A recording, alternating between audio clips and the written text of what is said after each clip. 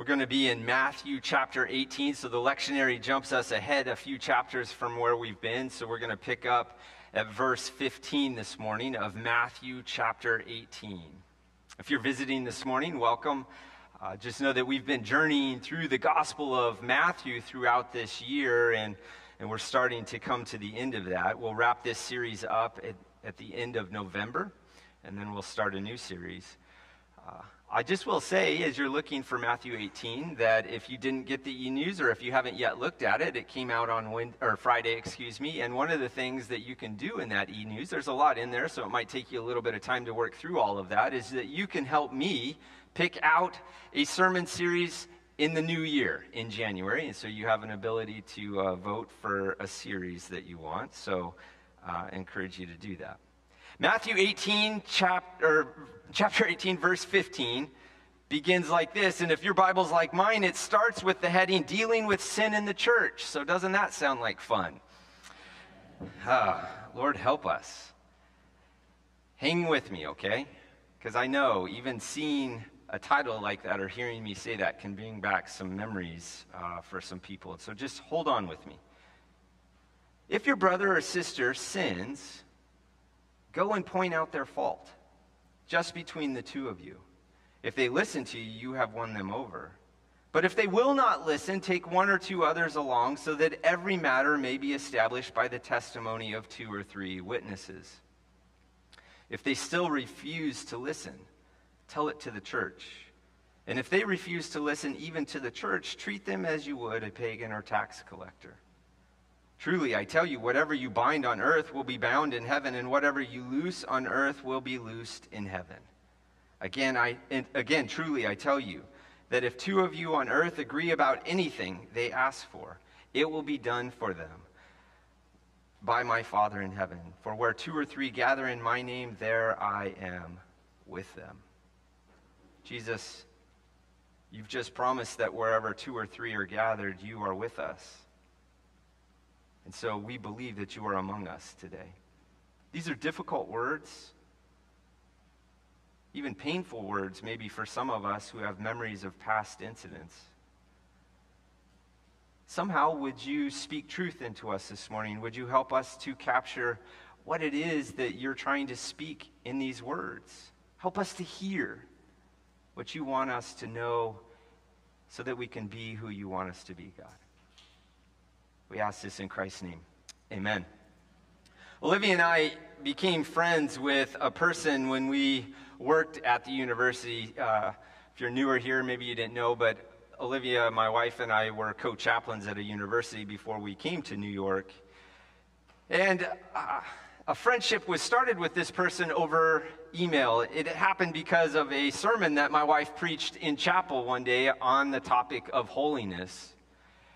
And this woman, hearing the word holy, immediately had, holiness had a visceral response to it because she grew up in a holiness denomination that was very authoritarian. She wasn't Nazarene like our church here, which is also a holiness denomination in case you didn't know that.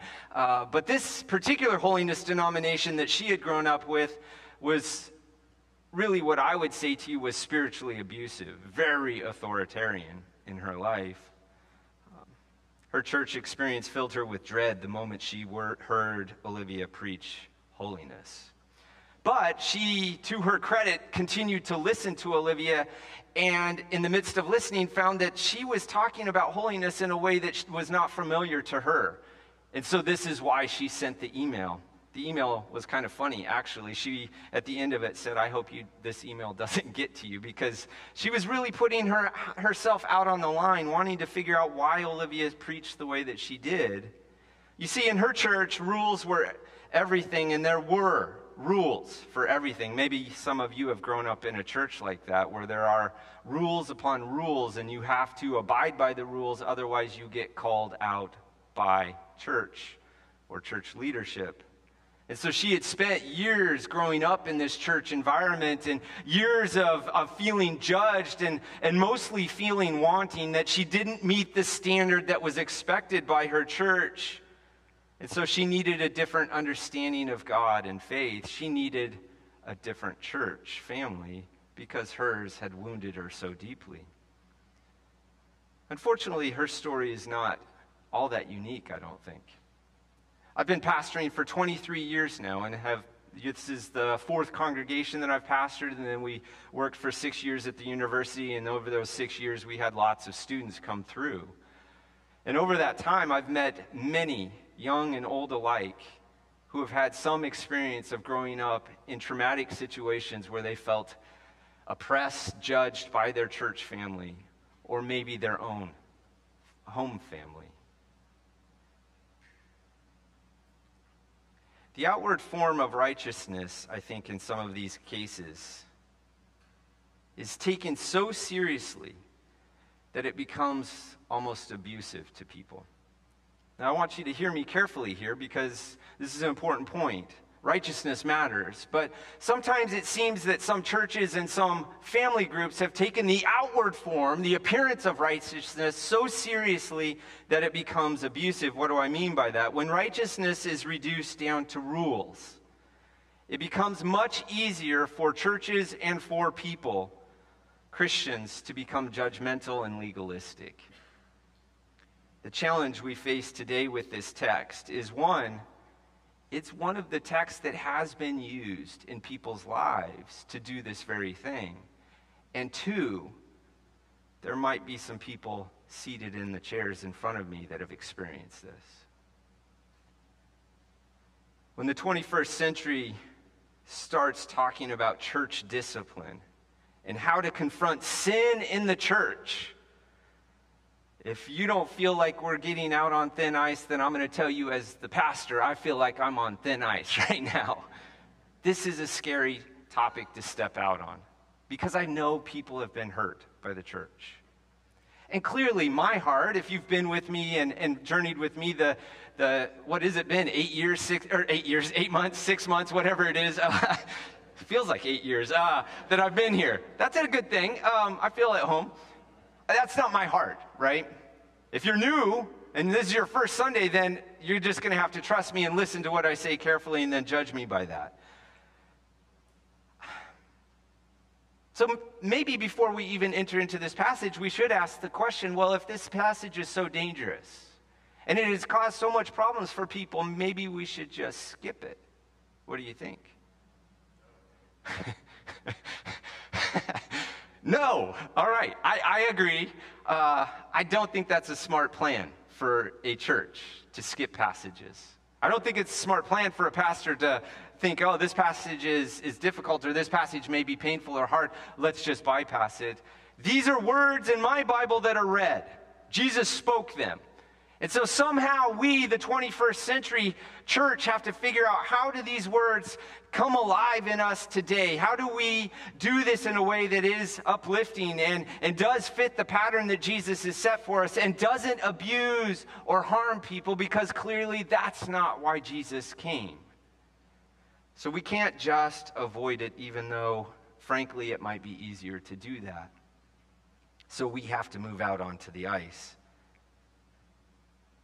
If you've ever come across a complicated or difficult passage in Scripture, then one of the ways that you can get to the meaning of it is to pay attention to the context. What comes before this passage and what follows it. In fact, it's not just complicated and hard, difficult passages like today's that we need to pay attention to context. You need to read Scripture always thinking about context. For instance, we've been in the book of Matthew all year.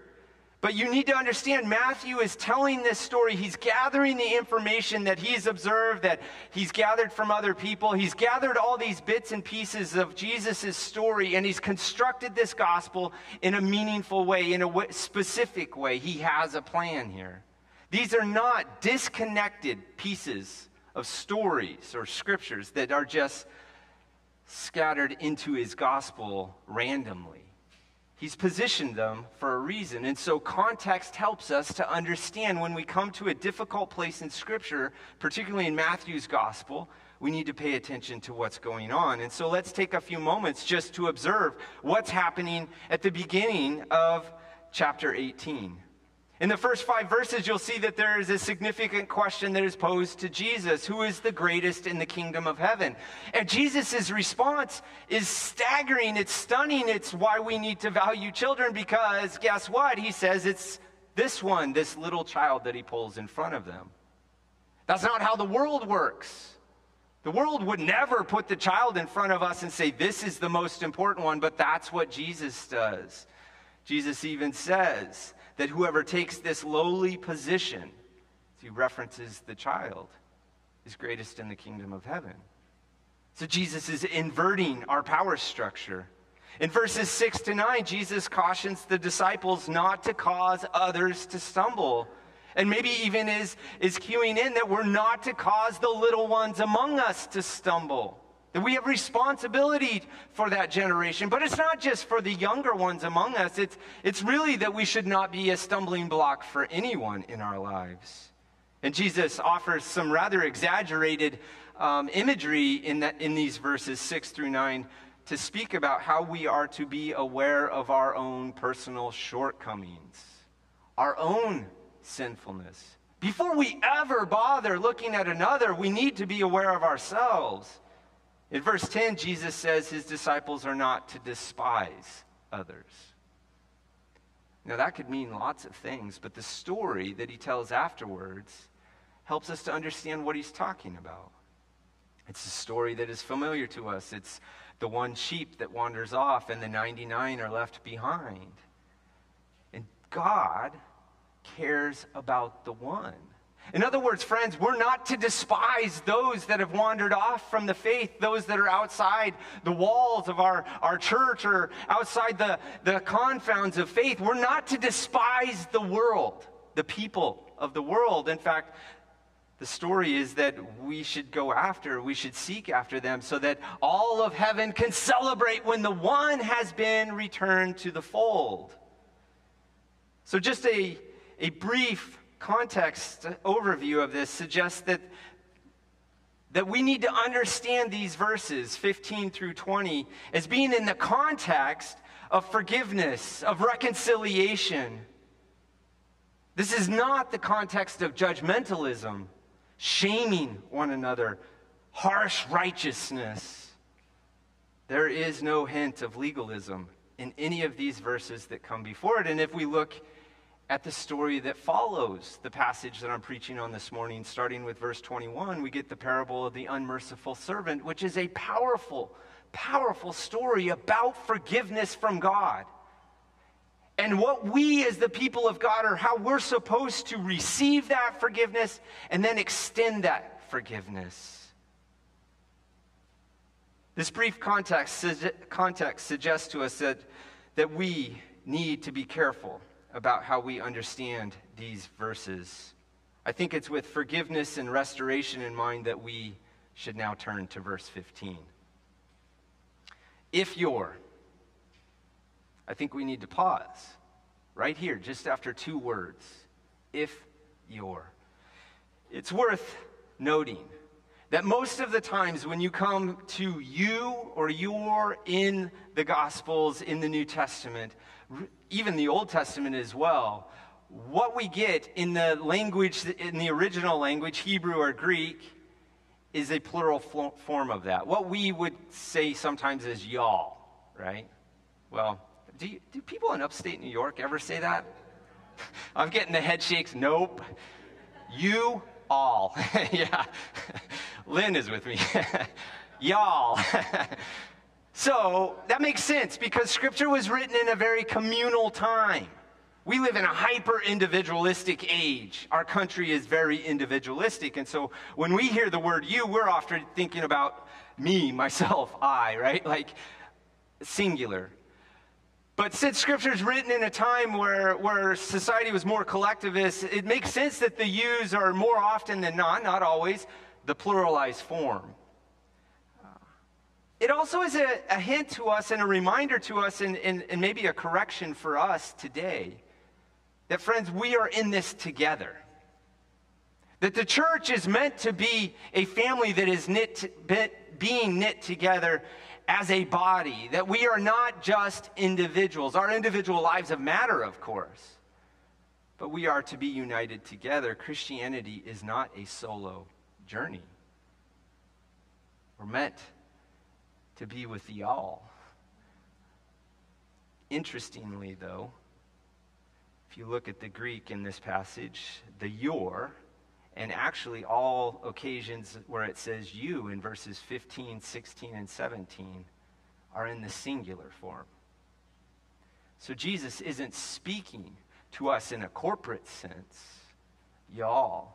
He's speaking to us individually. If you're. Now I want to say something about this, because there have been churches that have taken this and then given the power to the leadership of the church. But if you notice, that's not written anywhere right here. It's not just the pastor that is called to do this. It's not just the district superintendent that's called to do this, or it's not just the priest or the bishop that is called to do this. It's all of us. It's you as well, the laity of the church, the young and the old alike, male and female. It's all of us that should hear if you're. If your brother or sister. The Greek here is adelphos. And biblical scholars will tell us this word adelphos is meant to be familial language. This is not impersonal language. Sometimes we meet people that just use brother or sister because they don't know our names. It's just whatever. It just fills in the space. That's not what's happening here, though, because this is family language. And I think the way to best illustrate this for you is to actually point out that Jesus uses this Greek word adelphos, that's translated brother or sister here. He uses it on several occasions in Matthew's gospel. Most notably, he uses it in Matthew 12, verses 49 and 50. And I'm just going to read these quickly because I think it helps us to understand what this word, the power of this word. So he's been told that his mother and brother are outside, and Jesus replies, "Who is my mother and who are my brothers?"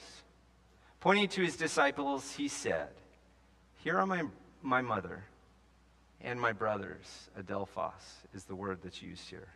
"For whoever does the will of my Father in heaven is my adelphos," my brother or sister. You see, this is family language for us. Jesus has proclaimed to us that he's building his church, his family. And the language that we are given here in verse 15, if your brother or sister, this, in other words, is somebody that you are truly connected with. The person at risk here, then, is not a stranger. It's not an acquaintance.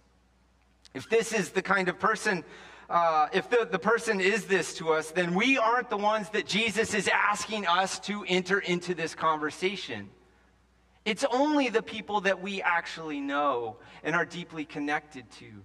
That's who we call brother and sister. It's family language, and it's if your brother or sister. So if you have one that is deeply connected to you, then you are to proceed to take on this responsibility to do something. But before we can even get to that something that we are to do, we need to say something about the next word. If your brother or sister sins. In the Greek, it's hamartia. It's an important word for you to know. Hamartia. Sin. Just like repentance that Tyler talked about, we have all sorts of definitions of sin. And so sometimes I think it's good for us to be reminded of what the original language meant when it said it. And if you understand hamartia, then you get a picture of the bow and arrow and the target that you're aiming at. You know those concentric circles? Because hamartia, or sin, means missing the mark in the New Testament. Missing the mark. What is the mark? Well, that's a pretty good question for us to understand, isn't it? To answer. And in a general sense, the mark is, the goal that we are aiming for is to be obedient to the Word of God, right? But that can be sometimes turned into a kind of legalism, and so we want to be careful with what we say here. We do want to be obedient to the Word of God, but what's most important for us is the living Word of God. In the beginning was the Word, and the Word was with God, and the Word was God. What's John talking about at the beginning of his gospel? He's talking about Christ. Christ is Jesus. When he comes into creation, he is the symbol for us. He is the sign for us of what the mark is meant to be, our standard.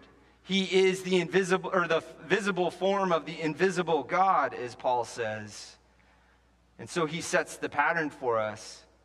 In Jesus Christ, we see perfect righteousness on display. Amen? We could go back to Matthew chapter 5, for instance, and we remember, we've been there already, that we heard Jesus say, "You have heard that it was said, but I say to you." In other words, Jesus right there is setting the new pattern of righteousness for us. He's revealing to us the very heart of God. Jesus Christ is the mark that we are aiming for. He is the pattern that is set for us. And everything then that falls short of that standard that Jesus sets is called hamartia, sin, in Scripture.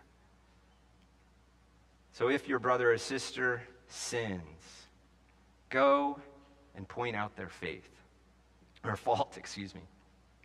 I think Jesus leaves a lot unspoken here. And I wonder 2,000 years later, if Jesus saw how the churches sometimes use these words to shame and abuse people, if he might not have given us more clarity here. I think Jesus assumes we know the spirit that we're supposed to do this. But I don't think we should take that for granted today, so I want us to be careful, especially because we live in a society that's shaping us. It seems to me that indignation is crouching at the door. Our culture is itching to be offended, and any perceived slight is often met with indignation. And for us Christians to think that we haven't been shaped by that, I think we are being naive. So when we begin to confront sin, if we do this with indignation, then friends, I'm afraid we're going to harm people, and we're not going to help them. We're not going to save them and want them or bring them back to the flock or to the fold, but actually we're going to push them away even further. So we need to be careful if we're going to go to one of our brothers and sisters to confront a sin in their life. We cannot afford to do this with a spirit of indignation or contempt, because that, no doubt, will harm that person, and it will harm the witness of the church. The world, it seems to me, is filled to the brim with too much indignation, and what we need more of is a spirit of compassion, love, forgiveness, gentleness. Jesus brought, before he said these words, Jesus brought a little child before his disciples and said that you must become like one of these. Now, I don't know what your experience with children has been. They're not perfect. I know that. I've had two. But you know what? I've seen children do some really, really, truly remarkable things. They can be the gentlest among us, the kindest, and the most forgiving. I think if we're going to live into these words and we find ourselves being compelled by the Holy Spirit to walk to one of our friends whom we dearly love and have a serious conversation, then friends, I think we need to do it like a child. We need to be ready to grab on to moments of kindness and gentleness and forgiveness. And we need to not be like what the world's doing right now and looking to cast our stones every second somebody offends us. We don't need to do this in a spirit of indignation. So, if your brother or sister sins, go and point out their fault. Just between the two of you. Notice that unlike our social media-driven world, where everything seems to be done in front of everybody else so that everybody else can see and participate, we're called to do this in private. You and I, if we feel compelled by the Holy Spirit to have a conversation like this with a brother and sister, are asked to first do this on a one-on-one basis. We don't post anything to Facebook, and we certainly don't talk about that person to other people. A private conversation done with the hopes of reconciliation. Jesus notes that if this conversation goes well and they listen to you, then you have won them over. If your brother or sister sins, go and point out their fault just between the two of you. If they listen to you, you have won them over. And at that point, hearing those words, your mind might be like mine, and you think, oh, this is about debating that person that has wandered off. But friends, that's not what the context suggests to us. There's nothing in chapter 18 that suggests that we are to debate with this person. So what does it mean that we've won them over? Well, I think the picture that we should have in mind is the picture that comes right before this, the one sheep that has wandered from the flock. And the shepherd cares about the one, the 99 are left safe and sound behind. And that's not enough for the shepherd. Oh, it's the one that has wandered off. That person needs to be found. That person needs to be brought back to the fold, won back over. We're not in this to debate the person that has started walking down the path that we fear that they're treading. We're there to help rescue them. This is not a debate. This is a rescue mission.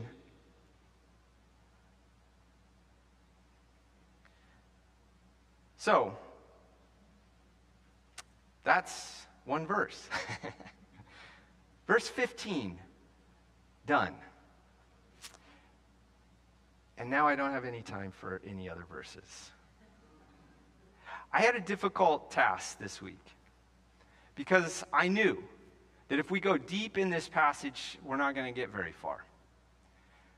But I also felt that if I skimmed the surface of this passage, that we might not touch and get to the very heart of it, so that you understood that we're not given license here to harm people. I want you to hear me say this, because I'm your pastor, and you've adopted me as your pastor, and I've adopted you as my people. And I want to pastor a church that doesn't harm people. And I don't think Calvary has that reputation. I just know that we live in upstate New York, and lots of people in upstate New York have been harmed by the church. And I don't want to be one of those churches. I want the people that have wandered off from your family, your sons and your daughters, your grandkids, I want them to know that they could step back into this church and it's safe space for them. That we're never going to pull them in front and judge them. We're never going to cast our stones at them. But we're going to be the kind of family that tries to woo them back into God's family. That we're going to save a place next to you for them. That's the kind of church I want to pastor. But friends, I also don't want to pastor a church that never talks about sin. There are some churches like that. They don't want to be the abusive church, and so they've just stopped talking about sin. And so it's been about just helping people and being kind to people, and all of that's good. But the heart of the problem for us is that we are sinners, and so we somehow have to still talk about sin, don't we? So we have a difficult task ahead of us. Somehow, we have to be a church, a people that is being formed and shaped by Jesus Christ, that takes seriously the reality and truth of sin, and that sin destroys people's lives. We have to take that deeply seriously. But we have to do so with the spirit that I've been trying to describe in just one verse. Not a spirit of judgmentalism, not a spirit of legalism, but we want to have a spirit of, this is about rescuing people. This is a reconciliation mission for us, that you and I are actually called and equipped because we have the Holy Spirit with us to be the very bridge that helps people experience the truth of Jesus Christ. I want to be a part of that kind of church. How about you? I think that's the church that's needed here in Henrietta right now in the 21st century. All around us are people that think they know who Christians are, think they know what churches are because of their experiences of the past, and you and I now get to present to them a different kind of church. I hope that you catch that vision with me. I think if we could catch it together, then we will gather this or enter into the spirit of Matthew chapter 18. Obviously, I've left several verses unspoken. So what I'm going to do is I'm going to write a few things, and I am going to do a now what video like I did last week. Some of you watched it. Thank you. I need to get better at it. You loved it so much? Really? Oh, I thought it was embarrassing. I'm not on social media at all, so this is like, this is out of my comfort zone. I hate looking at myself. Oh, my word, it's horrible. But anyway, I'll do that this week, and I'll send that out so that you can go a little deeper into this passage, because I've only focused on one verse. An important verse for us, though. I'm going to ask our praise team if they would come forward. And as they do, you know what? I feel led by the Spirit. We have some time. I didn't open altars before, but I think maybe this is a good time for us to open the altars. Because all of us in here probably have what we call the prodigals, the ones that have wandered off.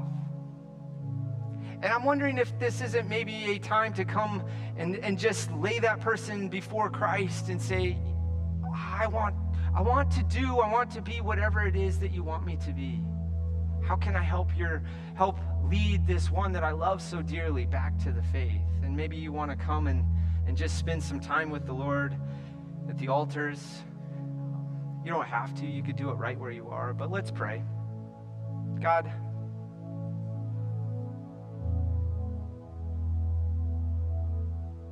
I think grounding all of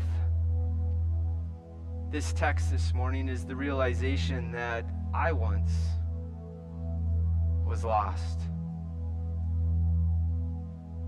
I once was the one that had wandered off and didn't know the truth, hadn't experienced your grace and your mercy, and didn't know that you wanted to give me a new identity, to claim me as your son.